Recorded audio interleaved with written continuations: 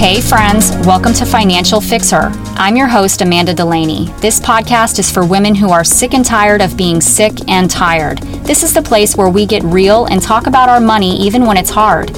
I help women step out in courage, take control of their money, and build the confidence to take the ultimate journey to financial independence. In this show, I share my best nuggets from the framework I used to get my own shit together and clean up my money mess. These systems and strategies are the same when I work with my one-to-one clients and community members. We practice daily, practical, and actionable habits that may seem tiny but have mighty results. So if you're ready to get excited about your money and turn your confusion into clarity and maybe even get a little triggered into getting your ass in gear, listen up, because your future matters.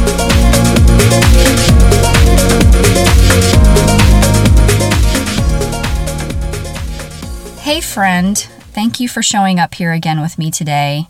Welcome to Financial Fixer Podcast. This is episode 18, and I'm going to keep this bad boy short and sweet because my last interview, it was quite long, really good one, a solid interview with my girl, Angie Guyman. I hope you get a chance to listen to it. It's really awesome and eye-opening. We talk about how she's crushing her debt and reaching her goals and dreams and making some changes in her life that is going to set up her future to where the future her is going to look back and be grateful to the past her that set her up so well. So anyways, take a look at that. But today's episode is going to be quick and easy and all about emergency funds because I get inspired by things that happen in my life and that happen in my community, but this past week was really rough, and I'm not going to lie to you, I really wanted to quit. I wanted to quit on everything because when it comes to our babies, we will stop at nothing to keep them safe. If we're any kind of a decent mother at all, when they get hurt or something happens to them, we just want to do whatever we can and just the world stops. And last Saturday, my world stopped. Last Saturday evening, actually.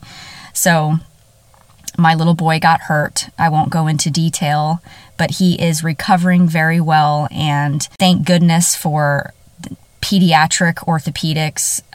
Anyways, he had an accident, and it was a quick accident. When you have a little toddler boy, they're just always busy, and we sometimes think that they're, invisible because they're just running around and doing all the things and falling all the time and just rolling with it. And, this little guy, he falls all the time and has accidents all the time and barely cries. And, and he's playing with the big boys, and that's what he was doing. He was playing with the big boy and he got hurt, and mommy and daddy were devastated emotionally, very, very worried, just sick about it for a couple days until we were able to get to a good orthopedic surgeon to check him out and make sure that he's going to be fine. And yes, he is going to be fine. He'll be recovered within 4 weeks. That's what they say. So we're prayerful and just so grateful to have a strong little boy and for God to be on our side on this. But I just thought to talk about emergency funds because, it's not something that really even dawned on me much at all, which clearly, that's a good thing. But when it comes to an emergency such as this, money is involved. Oftentimes we have, your washer, breaks, that's considered an emergency. Someone gets hurt, that's considered a serious emergency, potential crisis. If you don't have an emergency fund, what do you fall back on, right? Is it credit cards, or is it taking out a loan, or getting a big bill that you're not going to be able to pay? The fact that we were able to go and get my son taken care of and not even flinch when it came down to paying that big, fat, hefty deductible that we all love so much, we didn't flinch. There was no, it sucks, $1,500, just slapping it down right there, cash out of our bank. But not really. It wasn't even a thought. I'm only thinking about it because I feel like this can serve someone today. Emergencies are going to happen. It's not about if, it's about when. Life is going to throw us curveballs. Some things are going to happen to us that are not expected, that are unplanned. Unplanned expenses are going to come at us from all different directions. The one thing that we have control of is planning for those unplanned expenses. In order to be able to do this, to save up for this emergency fund, is to be intentional. Take intentional action with living on less than we make. Do you want to have an emergency fund to where when something bad happens, because it will, something bad will happen. It's not if, it will happen. You don't want to be in the wreckage afterwards with the finances. It's one thing to be focusing on the recovery process, which that's what me and my husband are doing right now. We're very narrow focused on my son getting better, and we're doing everything we can to make him comfortable and find ways to play with him and for him to enjoy his life while he's going through this healing process.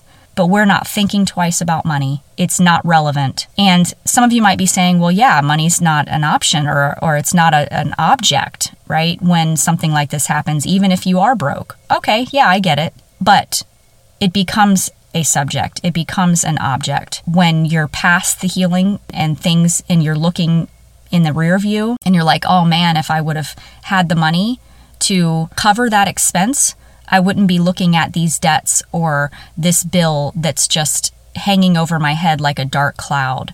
So let's not have those emergencies that will happen follow us and keep us thinking about those emergencies. All right, girl, I'm going to wrap this up and I'm going to put a bow on it. Listen, if this interests you at all, saving up for an emergency fund, getting out of debt, saving up for a home, a 20% down payment for a home, or, being in a position where you have options. Hey, I hate to say it, but maybe some of you might want to have those options to get out of a relationship. I mean, who knows? This is all about independence.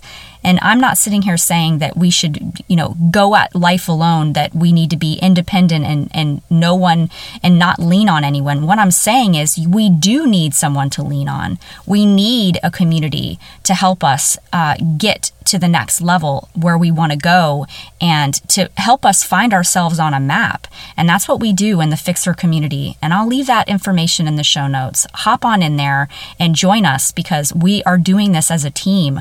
We're making money moves and fixing our mindset and course correcting our behaviors together. You do not have to do this alone. So come with us, all right? Okay, I'll talk to you soon. Have a great day, girl. I want to thank you so much for taking the time to listen to this podcast. If you loved it, send it to a girlfriend or send it to 5 or 10. That would mean the world to me. You can also find me on Instagram at Financial Fixer and feel free to tag me there too. So until next time, my friend, show your future self some love and spend with the end in mind.